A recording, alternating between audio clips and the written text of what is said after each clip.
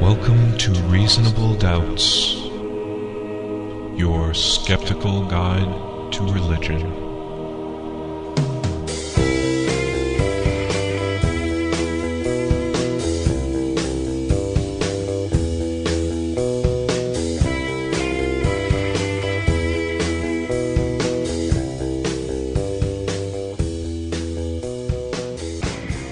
Welcome to Reasonable Doubts, the award-winning radio show and podcast for those who won't just take things on faith. Coming to you from Grand Rapids, Michigan, the teat upon which the Christian Reformed Church suckles. You can find us online at www.doubtcast.org, or those of you in West Michigan can listen to us on Public Reality Radio, WPRR 1680 AM, Ada, Grand Rapids. My name is Dave Fletcher. With me in the studio, once again, finally, it's been a while. Yeah, man, talk about it. My fellow Doubtcasters, Jeremy Bean. Hello, everybody. And Dr. Professor Luke Gaitlin. When you said that we were award-winning, I almost expected you to say like the Concords do, like we're the Michigan's fourth best skeptical podcast reunion band. That's not too far from, I think, the level of our awardliness, but we'll get to that in a moment. First off, we have more pressing news to talk about, and it's the one news item that everyone in the world is talking about right now, and that's the disaster in Haiti. Yeah, for anybody who doesn't know, January 12th, a 7.0 strength earthquake struck the capital city of Haiti, and initial reports were saying as many as possibly 100,000 people had died in the disaster, and now some are saying that the figure might actually be twice that. It's unbelievable. For those of you out there who are looking for a completely non-religious way to give relief to Haiti, there's another option. The Center for Inquiry now has a charity of its own. The name of it is SHARE. That's Skeptics and Humanist Aid and Relief Effort. And SHARE is now taking donations to send relief aid to Haiti. They are saying that all donations, 100%, with no operating costs retained, will be sent directly to the secular aid group Doctors Without Borders. So SHARE is then funneling their money to Doctors Without Borders. Right, but it's still worthwhile to donate to SHARE first. Absolutely. There's this idea out there that atheists and humanists and other free thinkers, really don't give that much to charity, really don't help to support those types of efforts. And unfortunately, as we have talked about on the podcast before, some of the numbers might actually back that one up. So this is your chance to donate to a very good cause, to help people out, and to also send a message that we care too. That's right. So we would like to offer our support to SHARE. My wife and I are sending a check in, and, we actually have about 10,000 listeners, 10,000 subscribers to Reasonable Doubts. And if everybody just gave $10, that's huge. That's $100,000 right, that could be donated just from Reasonable Doubts listeners alone. If you haven't already given, please consider doing so. The link to SHARE's website will be on our blog, doubtcast.org, and you can also find a link to it on Center for Inquiry's website. It should be pointed out that SHARE was actually not the original name of the organization. It was at first going to be CFI Care, but it just didn't. But CFI Care really didn't have a good ring to it. Didn't quite work as well. But It's good to be back, folks. Good to be back. Why do the religious people hate us so much? We're CFI Care. They think we're apathetic? CFI Care. Well, speaking of people who don't care, Pat Robertson. And I have to say, we're certainly not the first people to talk about this. And I have to say, excellent transition, Dave. Hey, that's what I'm here for. Everyone, luckily, and I applaud the media for jumping on Pat Robertson for his really horrendous remarks that he made just after this earthquake struck. He said, "Something happened a long time ago in Haiti, and people might not want to talk about it. They were under the heel of the French, Napoleon III or whatever. Note here, Napoleon III was born in 1808, 4 years after the Haitian Revolution was over. And in fact, it was Henry XVI who was the ruling monarch of France at the time, but it was during the French Revolution. I'm glad Pat fact-checks things with the Lord before he goes on air. Napoleon III or whatever. One of them French guys. Napoleon the Dynamite. Yeah. He says that the Haitians got together and swore a pact to the devil. They said, "We will serve you if you'll get us free from the French." True story. And so the devil said, "Okay, it's a deal." All right, I've only just kind of heard about this. You're going to have to explain to me, Dave. I don't even know what this is even referencing. How does Pat Robertson know that they swore a pact with the devil? Well, it's interesting, and as I've been digging into this, it gets more and more interesting. One thing that I found on the site blackandchristian.com, which I check out daily. No, you don't. There, article written by Jean R. Gellin, who is Haitian himself. And he says, quote, "For quite some time now, several articles on the Internet have mentioned the existence of an iron pig statue in Port-au-Prince as a monument to commemorate Haiti's so-called pact with the devil through voodoo." The Lord of the Flies statue? Yes, exactly. So they created an idol to worship? Or? Yeah, well, no, the idea is that as part of a voodoo ceremony, they sacrificed a pig to the devil. Oh. Okay. There's a few problems with this idea. First off, and foremost perhaps, this iron pig statue in Port-au-Prince doesn't exist. It's not there. There is no iron pig statue in Port-au-Prince. This evidence that author after author has been using as evidence that Haiti made a pact with the devil, here's their sign of their satanic ritual, it's not there. So where did this myth of the iron pig first originate? Here's the real background. Okay, in August of 1791, a group of slaves, and for those who aren't familiar with the history of Haiti, Haiti is the one country where a slave revolution actually was successful. Yeah, we talked about that in the Darwin episode. That's right. Darwin thought it was a good idea and should spread. Yeah, and ironically, one of the things that inspired the slave revolution in Haiti was the French Revolution in France. Mm-hmm. The slaves in Haiti, of course, were rebelling against the French. Didn't they make that movie with Marlon Brando about that? Burn or something? It was one of the obscure Brando Maybe. movies. Anyway. Okay. So in August of 1791, a group of leaders of this, what would become the Haitian Revolution, met. One of them, most notably, was Duty Bookman. And tradition holds that at this ceremony where they basically said, we're going to revolt, here's what we're going to do, they made a ritual sacrifice of a pig because they were of the voodoo religion. Voodoo is a often misunderstood religion. It doesn't actually involve as many zombies as movies would like you to believe, but it does involve animal sacrifice. Okay. Problem is that this story claims that Bookman was a voodoo priest, only there's no reference to Bookman being a voodoo priest except within this story. And here's really the nail in the coffin when it comes to the pact with the devil. This is the prayer that tradition holds was offered at this ceremony. Okay, let me read this to you. "The God who created the earth, who created the sun that gives us light, the God who holds up the oceans, who makes the thunder roar, our God who has ears to hear, you who are hidden in the clouds, who watch us from where you are, you see all the white has made us suffer. The white man's God asks him to commit crimes, and the God within us wants to do good. Our God, who is so good, so just, he orders us to revenge our wrongs. It's he who will direct our arms and bring us the victory. It's he who will assist us. We all shall throw away the image of the white man's God, who is so pitiless. Listen to the voice of liberty that sings in all our hearts." Surely that is a pact with the devil, is it not? I'm interested in this case that the Christian God's on the side of slave owning, and the devil apparently is into liberation theology. Well, and that would be what Pat Robertson is saying, right?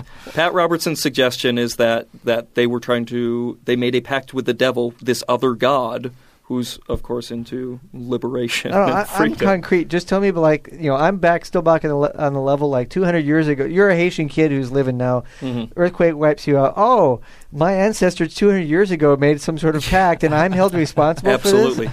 And moreover, God just now got around to punishing people Yeah, for he that. can't be bothered to free any slaves, but boy, he's pissed if you make a pact with the devil for your liberation. 200 years later. Yeah. and if this, frankly, really nice-sounding God that the Haitians were making a sacrifice to at this point, if that was in fact the devil, man, did they get ripped off, because they had a 13-year war for independence. You make a deal with the devil, this should be over right quick, okay? It wasn't enough for God that they've been maintained as the poorest country in the Western Hemisphere. Right. You know what? They've suffered for 200 years now, but I haven't made it clear yet my displeasure. So Yeah. can't we do something I'm gonna tectonic plates? I'm going to send a sign that will be absolutely clear why I'm punishing them. If pigs rain down from the sky, that would be a clear sign of God's justice. I might be getting on Pat Robertson's side. But he's always doing this sort of thing. Every This time is a nothing natural new. disaster occurs, he has to attribute it to this sinfulness of some particular group that's the on his cultural hit ACLU or list. lesbians or whoever. And I'm just kind of wondering, this sounds almost like what Luke talks about a lot on the show is this just world belief. I wanted to say that. Why do you take that from me? All right, go for it, Luke. I don't know if you guys know, but I do research in psychology of religion. I have heard. Holy Yeah. shit. And there's this thing called the just world belief, and it's a tendency, a bias for people to want to believe that good things happen to good people and bad things happen for a reason. So if the disasters happen, it's better to maintain a sense of order, even if it means that you blame the victim rather than just say things are random. Right, so we don't want a little problem of evil issue cropping up here. Natural, why would God allow natural evil to exist? So they find a reason for it. Oh, Pat. And he's not likely to stop anytime soon. I do appreciate that everyone in the media has leapt on him, including... I do too. I'm glad they're. It's really... I'm glad they're pointing this out, because really people like Pat Robertson are their own worst enemies. Right. When they make statements like that, they're only doing us a service. That's right. And mainstream Christians have very quickly said, "Whoa, he doesn't speak for me." But So, have you ever met anybody who watches a 700 Club? I must socialize with the wrong people. Who's the audience? There's plenty of people who watch that, Apparently so. but yeah, I got to say I haven't met too many. either. even living here in Grand Rapids, Michigan, I don't know if When any. I was a Christian, me and all my friends, thought that guy was a quack to begin with. And most Christians do. So, to be fair. All right. All right, yeah, let's move on to something a little more joyous. Yeah, quite joyous, actually. Like us and how great we are. We are so great. We're so great, and it's about time people recognize that fact. This was actually very exciting for me because the podcast awards were announced on my birthday last month. And I actually didn't find out about it until the next day because I wasn't listening to the live broadcast or anything. But the Podcast Award, for those of you who don't know, is an award given to podcasts of various categories. We were nominated in the Religion Inspirational category. I know the guy who nominated us. Do you really? Yeah, Matt Smith said he's been a long-time listener, and as soon as he heard that they were accepting nominations, he sent in one for us. And I'm pretty sure Matt probably wasn't the only person who did that. Right. But thank you very much for promoting the show. I mean, that's how this show gets more listeners. We don't really spend any money on advertising or anything like that. It's all word of mouth. Yep. And when a listener goes that extra mile and helps promote the show, it really does mean a lot to us. And then all of the listeners who went out and voted. That's right. Which was obviously a fair amount. Now, we had in our category, there was not only a number of religious shows, including Mars Hill. There are a couple of really big religious shows, but there are also some skeptical shows that were in our category, too. That was the other amazing thing about these podcast awards is so many of the shows that were nominated were skeptical shows of one nature or another. In various categories. Yeah. We won the religious inspiration category, which is why I wasn't even paying attention to this thing. I knew we were nominated, but I figured, okay, yeah, that's really cool that we got in there, but there's no way we're going to win the religion category. Yeah. But we did, and we weren't the only skeptical podcast on there. In that category also was Chariots of Iron, Irreligiosophy, I think is how you say it, and Dogma Free America. So all of those were in the running, along with religious shows for that category. Right, and in other categories were shows like Skeptoid, Skepticality, Scam School, Mr. Deity. Skeptic's Guide to the Universe won in the educational category. Yeah, congratulations to them, too. And the Quackcast won in the medicine category, I believe. Yeah, I think it was health or something like that. Something like that. But yeah, a podcast that is skeptical of alternative medicine. Yeah. I was bummed to see that Radiolab didn't win for editing, because what is edited better than Radiolab? Oh, really? Were they nominated? They were nominated. The Radiolab is still and my overall, all-time favorite podcast. Yeah. So thanks to all of you who voted for us. Congratulations to all of the other podcasts that were nominated in our category and the other skeptical podcasts that were nominated and won as well, because that's great. When I first saw the nominations, I was thrilled to see how many good critical thinking shows were up there. So, I mean, that's for the new year, for 2010. That's a real cause for optimism. Skeptics, free thinkers of all types are really getting that message out there, and there are people who are hearing it and appreciate it. And I think we have a God Thinks Like You that also echoes this same optimism. That's right. I think usually a lot of the stuff that that I talk about in the segment is sort of pessimistic, because it indicates how people are very entrenched with their beliefs, and it's very difficult to dislodge them. That's right. At least through rational means, But I came across a study where exposure that indicates exposure to skeptical type messages and counter religious information actually does modify religious beliefs, at least in the short term. An author named Sharif is the lead author from the Journal of Cognition and Culture, and the name of the article was "The Devil's Advocate: Secular Arguments Diminish Both Implicit and Explicit Religious Beliefs." It was an experimental study where people were randomly exposed to either a control message or a passage from Richard Dawkins' lecture. Oh, wow. So if Dawkins, like in God Delusion and The Blind Watchmaker, will often have passages that he'll dispute the purposeful nature of a lot of creationist or intelligent design theory by saying evolution works on random mutation, and it's not guided by anything. Mm-hmm.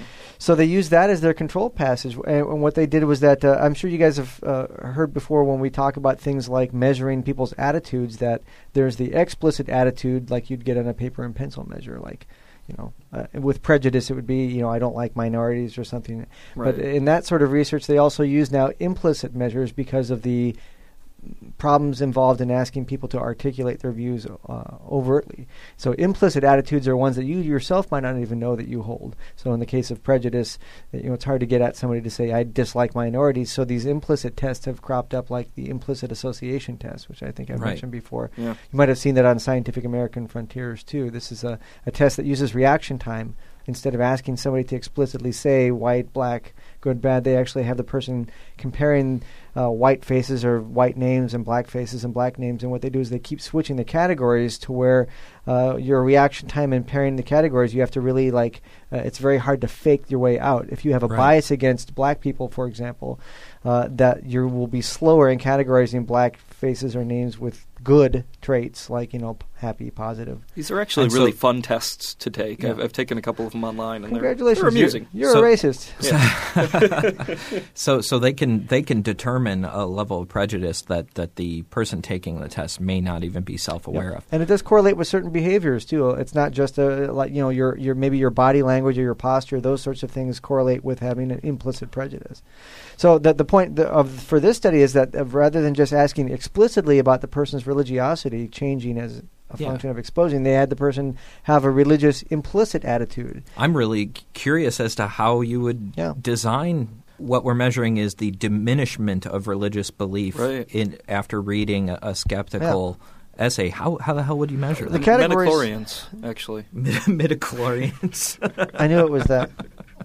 So this one, instead of having the white and black, good and bad thing that we talked about with prejudice, what they had is that the two attribute categories would be pairing religious objects with attributes like so the target religious words would be God or heaven and angel. Mm-hmm. But they were asked to pair them either with the categories like true, genuine, actual, or fake, bogus.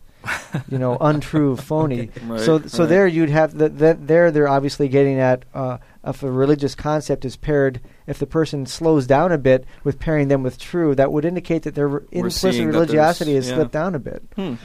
So the long story short was that the group that was exposed to the Richard Dawkins passage, that is, that they read about the purposelessness and things like that with a typical Dawkins package, when they later on measured both their explicit and the implicit religiosity had decreased in that. In those Explicit conditions. had decreased too. Yeah, out of a Wow. full 5-point, average of a 5-point scale, like agree, disagree, and 3 Yeah. would be neutral. It went down on the average a point. Wow. A full point. Yeah, That's- for the people who were in the Dawkins condition. After one essay. Yeah. Jesus, Now- what if they'd read the whole book? Exactly. No Now, I'm kidding. sure that this was a problem. This was right after the experiment. They didn't do like a long-term follow-up to see if they Yeah. were, went home and threw away Of their course. Bible. And so almost certainly these attitudes probably bounced back to some extent as Yeah. the person was back into their worldview. But it does indicate, at least on some level, that there is, at least temporarily, a dent that's put into somebody. That is, they're not completely tuning out messages. So we can get our foot in the door. I think so. The only problem I was thinking about when I was reading this, though, was that probably the rebound effect as the person bounces back would involve a certain defensive circling of the wagon, Right, so to sure. speak. and Yeah, it it might make them stronger. Yeah, so like cognitive dissonance research, which we've talked about before, would suggest that when you're under attack, you actually bolster your defenses. Of course. Because you're essentially saying, my worldview is under attack. No. And then coming up with things. But what this would suggest is that the reason that a person might engage in that is because, at least in the short term, it does dent their It is actually views. happening. This relates to something we've said over and over on the show that until now has been mostly anecdotal. There's a lot of people out there who say, why bother arguing with these folks? I mean, really, if somebody's going to believe in creation 6,000 years ago or something like that, they're not going to listen to reason. It really doesn't do any good. You're never going to change anybody's mind. And we've always insisted that's wrong. Mm-hmm. Some people will change. All of us were once religious and changed our minds. Several people who've listened to this show have either sent emails, or I've found them talking on chat boards and stuff, mentioning how they played the show for family and it brought up some great conversations and people are changing their minds. It really does make a difference to talk to people about these things and to do it in a patient and thoughtful way that really has critical thinking in mind, not just deconverting somebody. And now there's at least a little bit of empirical evidence to back up those anecdotal claims. Well, that's encouraging news. Let's keep looking at positive news. Oh, wait, no. We have the UN. There's none. None more. That's it. That's really, we shot our wad in 2010. We won an award. No more optimism. And there's the a rest of the year. crack that we might be able to exploit. That's it. The rest of the year is downhill from here. We made a pact with the devil to win the podcast award, and now we're being punished. It's coming back. The UN has passed a defamation of religions resolution. And I believe this is a non-binding resolution. It doesn't actually lead to enforcement of anything. The clause that institutes the death penalty, that'll be taken up at a later time. Yeah. Oh, joy of joys. It is a non-binding resolution, Right. but this is not something that we can really choose to ignore because there are efforts by some in the UN Human Rights Council to actually incorporate this defamation of religions idea into international treaties that would be binding on Right. states. So this is a first step. It's not something we can just say, oh, the UN, what good do they do? Mm-hmm. Oh, Right, it's non-binding. No, this is part of a movement. And we've talked about this resolution several times on the show in the past. If you want more information on what it's about, check out our Blasphemy Day special. Right. Check out our podcast with Austin Dacey. That's right. He goes into great detail. But yeah, the end result was on December 18th, the UN General Assembly did pass the resolution, which outlawed defamation of religions. In other words, the resolution is meant to attack what they call abuses of free speech. Abuses of free speech would really be speech that would be critical of religion. It was sponsored by the Organization of the Islamic Conference. I was going to say, let's be careful when we say of religion, because clearly the aim of this is Islam. For all practical purposes, when you look at who's supporting this bill, yes, this is designed to discourage criticism of Islam They and don't Sharia care law. about Scientology. I'm not so much worried here in the United States, but in Islamic countries and I just saw a black elsewhere, helicopter go by outside. There could be real problems for people who are outspoken critics of religion in general or specific religions. Yeah, this is going to hit hardest the very people that we need to be supporting right now, and that is the Islamic moderates, people in these countries that are fighting to change and reform Islam, to change Sharia law, to provide more freedoms for women, to provide more freedom for expression in these countries. And that's who this is going to affect the most. And actually, today on the show, our guest interview is with someone who is very familiar with the consequences of challenging Islam. Our guest today is Ibn Warraq. Ibn Warraq, that's not his real name. Ibn Warraq is a pseudonym because he is a very outspoken critic of Islam. He's also a major popularizer of Quranic criticism. He is a senior research fellow at the Center for Inquiry, and he is also founder of the Institute for Secularization of Islamic Society. And he is the author of 7 books, his most popular being Why I Am Not a Muslim and What the Quran Really Says, Language, Text, and Commentary. And he joined us on the show today to discuss Quranic criticism.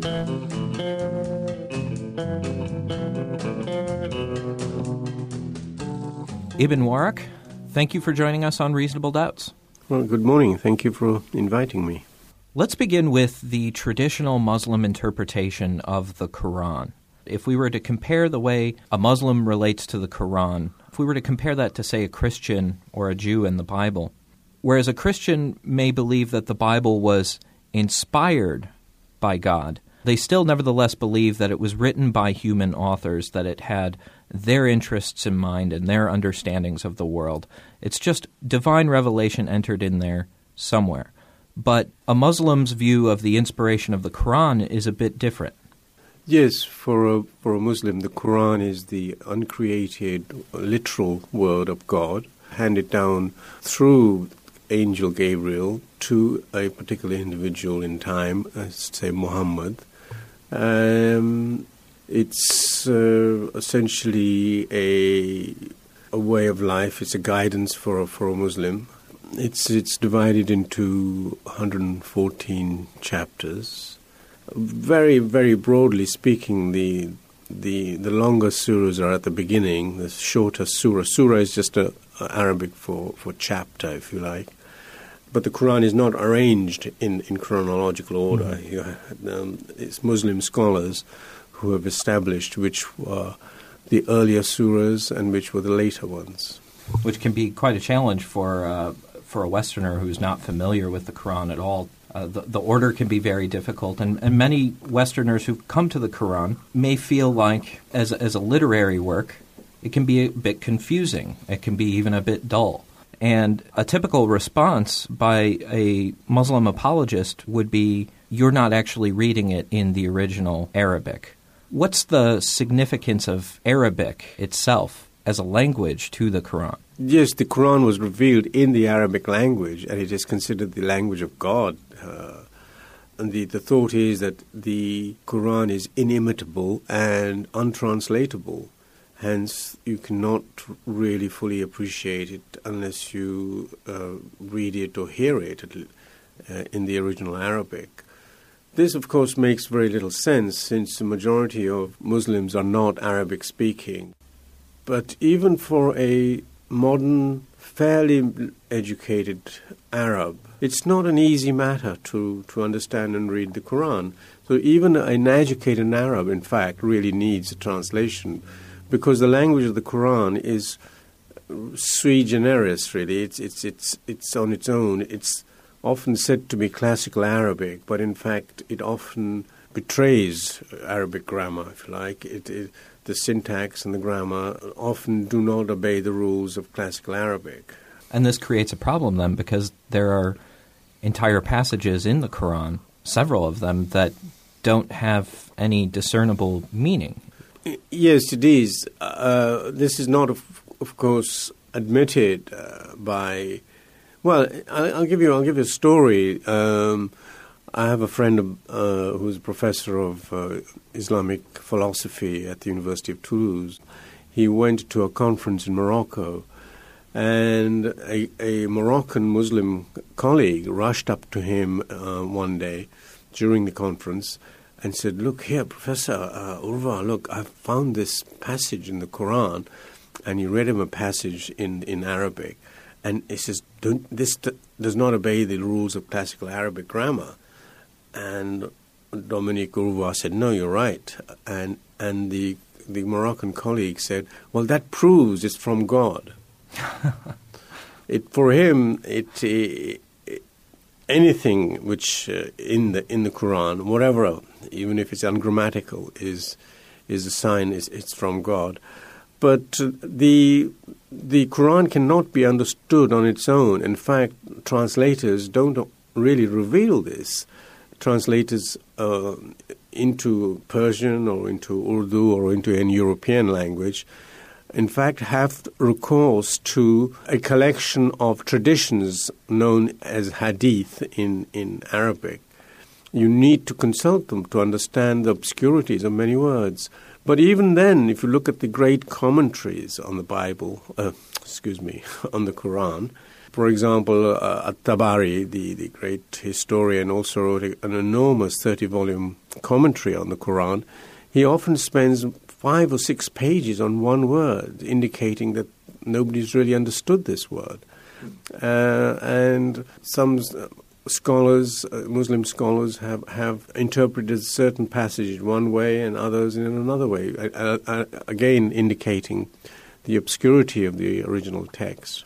Even translations of the Quran, trying to go back to the original manuscripts or as early manuscripts as we can get. And you say most of them actually come from the Cairo Codex. And so many of these translations really only have one particular set of Arabic texts that they're working from. But you said there's not a lot of knowledge of where this Cairo Codex actually originated in the first place. Yes, if you mean by codex some original manuscript in Arabic, that's not true. We don't know how the committee at Al-Azhar University in Cairo came up with the final text of the Quran. It's fairly clear that they weren't looking at manuscripts. They were comparing collections of hadith which talked about the variants and decided to plumb for one version. But there was no manuscript with which they were working. Give me a brief history of what does traditional Muslim understanding say about how the Quran was originally compiled after Muhammad's death? According to Muslim tradition, the Quran at the time of Muhammad's death, which was 632 Common Era, there was no Quran as such. It was thought to be in the memories of his companions. Some of it had been recorded and kept by one of the daughters of one of the caliphs, a daughter called Hafsa. But at some stage, many of the early Muslims realized that Muslims in one part of the Islamic world were reciting various chapters in one way, and Muslims in another part of the Islamic world were reciting it in another way. So different text, and there was this confusion. So the traditional picture is very confused, in fact. But if I stick to one particular story, it's that even that is sort of arbitrary. But the most popular version of the story is that it's the Caliph Uthman who asked a young secretary to collect all the different verses, record them by questioning companions who had known the Prophet, by collecting the pieces of parchment and pieces of bones and palm leaves, whatever, and actually create the Quran as we have it. This was completed by 650 Common Era during the reign of Uthman. That's the traditional picture. We're only talking about a couple of decades then after the death of Muhammad. That's right, yes. That's the traditional account. However, this gets complicated because, as you said, even in the Hadith, there's mention of these other variants of the Quran. And let me just real quickly for our listeners, comment on the importance of textual variants and any sort of criticism. If you have different variants of a text, first of all, this is a challenge not only to a doctrine of inspiration. If the belief is that God, through the archangel, dictated this to Muhammad, and we have different variants, now we have a question of, what is the real revelation and what's the fake?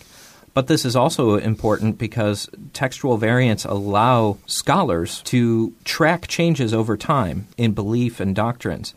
And so if there really is the existence of variants, that fact in and of itself is a major threat to the traditional way of looking at the Quran for Muslims. Indeed. You've summarized it well. The variants do show that the Quran has a history. It really did not fall out of the sky. It took a long time for the contents to be canonized, and some Western scholars think we did not have the final form of the Quran until the 9th century. That's to say 2 centuries later than the traditional picture would have us believe. The variants that we do have, in fact, have been recorded by Muslim scholars themselves. Mm-hmm. And there are even hadith which say anybody who thinks that the Quran that we have is complete is an unbeliever. So the Muslim themselves are claiming, I quote the Muslim sources in my forthcoming book called Which Quran, which concentrates on variants. And this is quite startling for many sort of fundamentalist Muslims, perhaps. Mm-hmm. But they're not based on comparing of manuscripts. So the thought is that these variants, which are recorded in the collection of hadith, were fabricated in order to justify some legal position that they wanted to promote. For example, the Quran, as we have it, does not mention any punishment such as a lapidation for adultery. What the Quran says is that the women should be immured until they die, or there should be so many lashes, but it does not mention lapidation. Mm-hmm. So the thought is that the early, maybe 9th century Muslims had to invent a hadith, a tradition, saying that this verse was originally in the Quran but was lost. And there are all sorts of explanations as to why they got, how they got lost. There are even Muslim traditions, again, from impeccably Muslim sources that I'm talking about, not from some infidel source, mm-hmm. which say that Muhammad had forgotten some verses, and that he had a faulty memory, and that would also be an indication that certain verses which should have been in the Quran are not there, because he had simply forgotten to have them recorded. So the Hadith then has served various different political ends over the years. What then does this say about the text of the Quran? Are those manuscripts reliable? Well, the thing is, we do not have any manuscripts which date earlier than the 9th century, in fact, not of a complete Quran. And the manuscripts that do exist, which are fairly early, are incomplete, and they show variants which have not been recorded in the Muslim traditions. An incredible number. For example, there were some Quranic manuscripts which were found in the loft of a mosque in Sana'a in the Yemen in the 1980s. And so far, very little work has been done on these, but the order of the chapters is different. The verses don't match with the Cairo Quran. There are all sorts of anomalies, orthographic differences, and so on. So it's a very young science at the moment. Islamic scholars of Islam, but even in the West, have been rather reluctant to look at manuscripts. There is not even a comprehensive catalogue of all the manuscripts, even in the Western universities. And to me, that's mind-blowing. I mean, I can't, being familiar with biblical studies, I can't conceive of scholarship investigating a text like this and not wanting to get deeply into the manuscripts, not examining the manuscript evidence. Yes, it is a very, very odd phenomenon. It is very peculiar to Islamic studies because I think the whole attitude to the study of Islam has been very strange right from the beginning. This kind of skepticism that we had regarding the Bible, all the great German higher biblical criticism of the 19th century, never somehow... Well, there was initial skepticism of the sources in the works of the Germans on Islam, but this somehow stopped dead around about the time of the First World War. Then from 40s and 50s onwards, you had scholars like Professor Montgomery Watt, who Edinburgh University. He wrote a highly praised 2-volume biography of Muhammad, highly praised even in the Islamic world. A brilliant scholar. He was, in fact, my professor. He accepted the whole traditional framework that had been passed on by the Muslims, and he did not wish to be too skeptical because he saw Islam as a sister religion. Montgomery Watt himself was an ordained Episcopalian minister.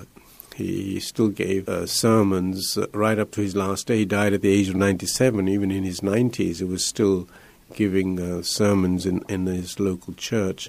So there was this feeling that Islam had to be protected, particularly in the 50s, from the encroachment of godless communism, because the Arab world then, of course, was pulled between the two superpowers.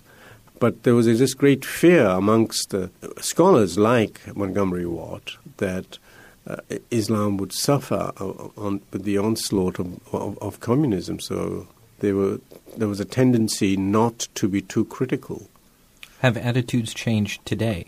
Unfortunately, what happened in the 60s, of course, and 70s onwards, was a political correctness set in. So this reinforced the earlier attitudes of not offending the sensibilities of Muslims. Why they are more important than the sensibilities of Christians, I don't know. After 9/11, the situation was even more politically correct vis-à-vis Islam. So you have scholars applying self-censorship. They even refused to allow the republication of some of their earlier works, which were highly critical of the traditional picture. But there are a handful of scholars and critics who are not shielding the Quran from criticism. They are trying to apply the same type of standards that we would apply to the Christian New Testament or the Hebrew Bible, yourself being one of them. And so what are some of the things you are finding there? I'm just a kind of popularizer. I try to do synthesis of the works of the real scholars. I have a much more modest role, but I do enjoy working with a group of scholars in Germany, for example, centered on the work of Christoph Luxenberg, who wrote a book in German which came out in the year 2000, which purported to show that many parts of the Quran, which incidentally his colleague at the same university, Gerd Puin, once said that 20% of the Quran makes no sense. Christoph Luxenberg, in his book, suggested that the obscurities of the Quran were due to the fact that many of the words that they had taken to be Arabic were in fact Syriac, or they had been badly translated from the Syriac. And if we reverted back to the original Syriac, we would get a better reading. And he shows many examples that his reading makes much more sense in the context. And often the meaning, change in meaning is very subtle. Mm-hmm. It's not something outrageous. the Quran doesn't end up by saying something really totally absurd, and that's why it is even more convincing. But the implications for this is, what on earth is going on? Why are there so many Syriacisms? Why are there so many words of Syriac origin in the Quran? If Allah himself speaks Arabic, I mean, this is the divine language. Now, this throws all of that into question, including the history and biography of Muhammad. Now we have to ask the same question we have for Jesus. Now, what is the historical Muhammad versus the Muhammad of later commentators? The problem, of course, with what we know about Muhammad comes entirely from Muslim sources, which are incredibly late and very tendentious. That's to say, the earliest scholar we know who wrote a biography of Muhammad was somebody called Ibn Ishaq, who died about 120-odd years after Muhammad. But even his work is only available to us through a recension kept by one of his pupils called Ibn Hisham, who died over 200 years after Muhammad. So that's one problem, is the lateness of the sources. Secondly, if you read it carefully, you notice it's full of formulaic sayings, it's full of what scholars call topoi, that's to say, sort of stereotypical situations. Muhammad behaves as the Muslims thought he should behave, because they feel that all prophets behave in the same way and that they encounter the same difficulties. And the suspicion was, and this is argued at great length in an exhilarating book called Hagarism by Patricia Crone and Michael Cook, written in the 1970s. They argue that the portrait of Muhammad that we have is really a calque. It's on the life of Moses. There are striking similarities. You have a prophet, Moses, Muhammad. You have an Exodus and a Hijrah. Hijrah is, in fact, the word for Exodus, which when Muhammad went from Mecca to Medina. And then you have a sacred mountain, Mount Sinai, and Mount Hira. Where Muhammad first receives a revelation Mount is Hira. on that mountain. That's right. And then you have a sacred city, for the Samaritans at least, is Shechem, and then you have Mecca. And the rest of the biography, it was argued especially by a Belgian priest who lived and worked in the Lebanon, who had an incredible mastery of the Arabic language. He argued that large parts of the biography of Muhammad were fabricated in order to explain obscure passages in the Quran.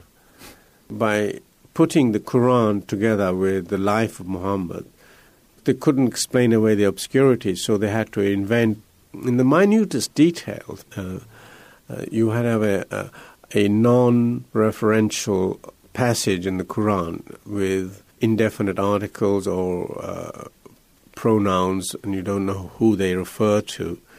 But the Quran takes a passage like that and invents a story around it. Sorry, the biography takes the passage like that from the Quran and then invents a story in order to explain why this particular verse, why and when this particular verse was revealed. If you just look at the Quran itself, there really aren't all that many references to Muhammad at all. No. There's, in fact, where Moses is referred to 136 times, Muhammad is referred to 4 times by name. And on one occasion, if you count that as the 5th, he is referred to as Ahmad, which is really from the same root, Hamada. HMD, if you like, the consonantal roots. But it's not certain that this is, in fact, not a term, the praised one, and not a proper name. If you look at it then from this angle now, where Muhammad's contribution is somewhat suspect, we can start making sense of other inconsistencies in the Quran. For example, situations in the Quran where it seems to be that people are praying to Allah, not receiving a revelation, but they're actually talking to Allah. Portions that appear to be spoken by angels, not by God. Or, for example, the tradition says that this revelation was received through Gabriel, but there's other passages that can only be explained if it's an actual person meeting face-to-face with God. Right. There are several passages like that. Of course, the first chapter, so-called Fatiha, which is more or less the equivalent of the Christian Lord's Prayer, is addressed to God. But even if you assume, and this is the ploy which an apologist of the Quran, if not Islam, would use, we have to assume that there is a huge opening inverted commas at the beginning of the Quran and then huge close inverted commas at the end of the Quran. In other words, and everything in between is supposed to be God talking directly to Muhammad. But this doesn't work, because there are passages where it says Kala, meaning he said, meaning God said. So you have, if you assume that at the beginning of the inverted commas, at the beginning of the Quran, God says, and then whatever, you get a tautology. God says, or God says, he said. Doesn't make sense to assume that. Right, it's awfully redundant. Usually you would think if God starts to say something, then what was before that wasn't necessarily spoken by God. So that's yes, it's totally tautologous, yes, indeed. So all this then begs the question, who really did write the Quran? There are inconsistencies with the idea that Muhammad could have written it. And you mentioned it appears that this may have come first from texts written in Syriac. Is there any evidence in the Quran or external to the Quran that may give us a clue where these stories originated? Yes, we've been able to track down some of the sources. We have no knockdown argument, but we do have a clear idea of the sources of the stories about Moses, for example. It comes from obviously the Old Testament, but also from the Jewish commentaries on Genesis and so like on. Like the Talmud or the Midrash? Talmud, Midrash, or the Haggadah and so on. Mm-hmm. That was shown very clearly by a great scholar as early as 1832, I think it was. First came out a book by Abraham Geiger, which is available in English, fortunately, called Judaism. It was translated as Judaism and Islam. The original German title meant, "What has Muhammad taken from Judaism?" There are some passages in the Quran that really do seem to be incomplete. They have either random facts in there that aren't really explained, or they're missing some sort of detail. And then if you actually locate the stories in the Hebrew texts that they are taken from, you see the rest of the context. That's indeed true. For example, some of the stories are taken from the Old Testament, but also obviously in part inspired by passages in the Haggadah. And for example, the story of Joseph and his brothers, the version in the Quran is difficult to understand, because at some stage he's given a knife by the Pharaoh's wife, and one doesn't really understand why suddenly this knife should appear. When in fact, if you go back to the original Hebrew version, you realize that he was earlier given a knife in order to cut the apples that he had also been given, and that explains the sudden appearance. But this part is somehow left out in the Quran, and it's very puzzling. There are other parts like that. For example, in the story of Cain and Abel, there are bits not left unexplained. You have to really go back to the original Hebrew to understand fully. And so if you're taking an interpretation, which is this has been literally dictated by God, it's really hard to explain those facts away, whereas Somebody who's more of a redaction critic is going to see right away what's going on here. Sources have been edited together. These prior, or either that or prior sources are informing this new text.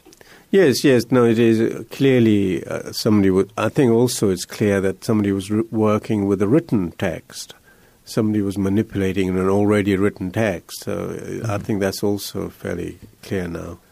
Then we also know that some of these stories about Jesus in the Quran come from Christian apocryphal literature. We managed to track down some of the stories. This is a very exciting area of research. I've tried to collect all the apocryphal literature that exists from that sort of period between 150 BC to about 400 AD, or Common Era. And there are all sorts of literature which hasn't really been properly looked at. Then we also know there are some stories like the story of Alexander the Great. It comes from a legendary life of Alexander in Syriac, which was written round about the 6th century, maybe early 7th century, I don't know. It's again indicating that the Quran could not have existed completely by 650 if this had a direct influence. There's a lot of speculation, there needs to be a lot of careful study, but the most exciting work is that of Luxemburg, who we now have to explain how the Syriac came into the Quran. According, Luxemburg has said he's fairly convinced that some of the passages in the Quran come from a text which was in Syriac and then badly translated into Arabic.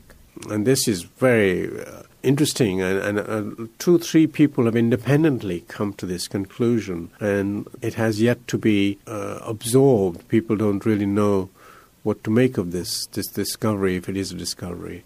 I don't want to be too dogmatic. This area is still in a state of flux, but it's very, very exciting, and I think many of the rereadings that Luxemburg has done are very, very plausible. And this is opening up new avenues now for research. Yes. New things to look into. Yes. When he first wrote the book in 2000, Luxemburg was vilified, and he all sorts of ad hominem attacks. But now 10 years later, he's gaining far more acceptance amongst serious scholars at Cambridge in England, at Oxford in England, Harvard, Cornell.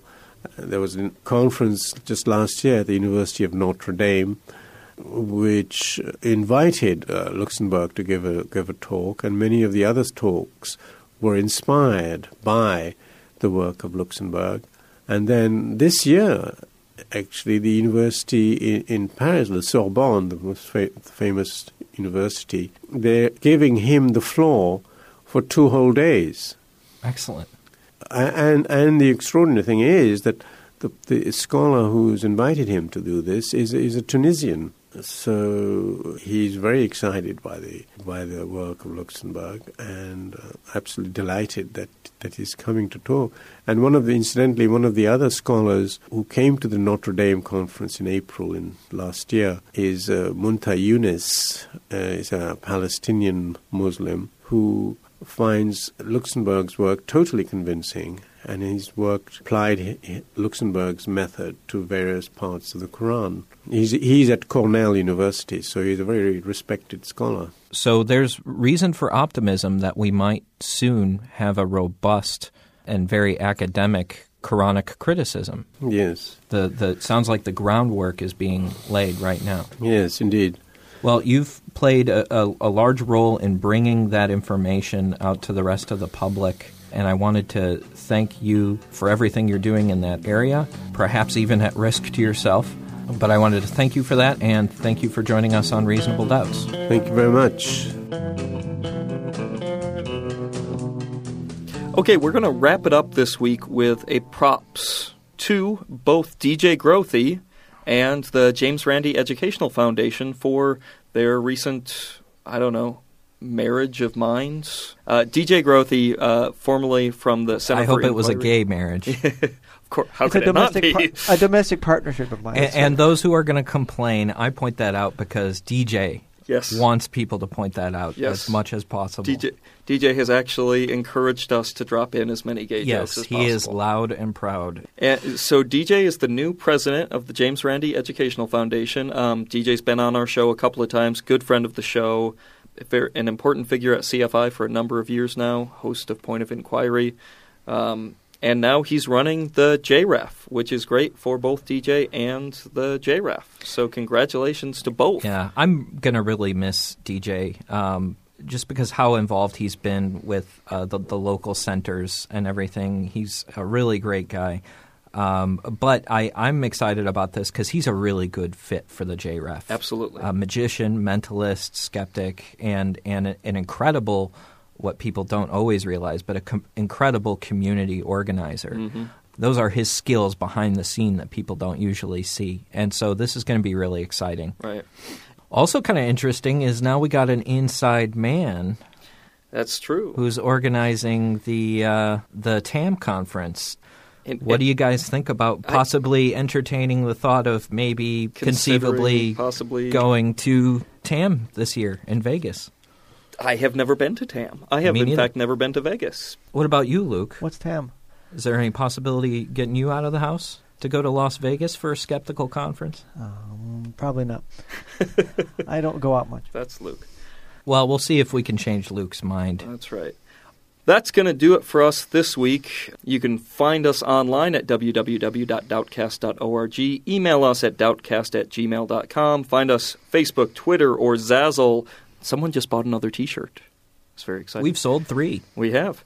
At /Doubtcast. And a quick note, thanks to Sean out there, who's a big fan of the show, and his girlfriend gives me hot chocolate and bagels when I'm at work. So I told her I'd give you a shout out. So Sean, keep listening. Thanks for getting her to listen to. Which means you need to now answer all the requests for shout-outs. Absolutely. I'll take it. On the show and explain why we're not going to be doing that Personal regularly. shout-outs are okay. If someone comes up to me personally... Well, it's kind of biased against our overseas listeners, isn't it? Yeah, absolutely. Screw them. Learn English. My name's Percy, and I live in the Outer Hebrides. I was wondering if you could possibly just say hello, Hey. Percy, or something like that. If you make me hot chocolate, you get shout-outs. That'll be our rule I from could now on. send you a pint of bitter if you would shout me out. Hey, people are going to send us gifts. I'll shout out. I'll shout out whatever I want to shout out. Okay. And that's going to do it for us this week. We'll be back next time with more of your skeptical guide to religion.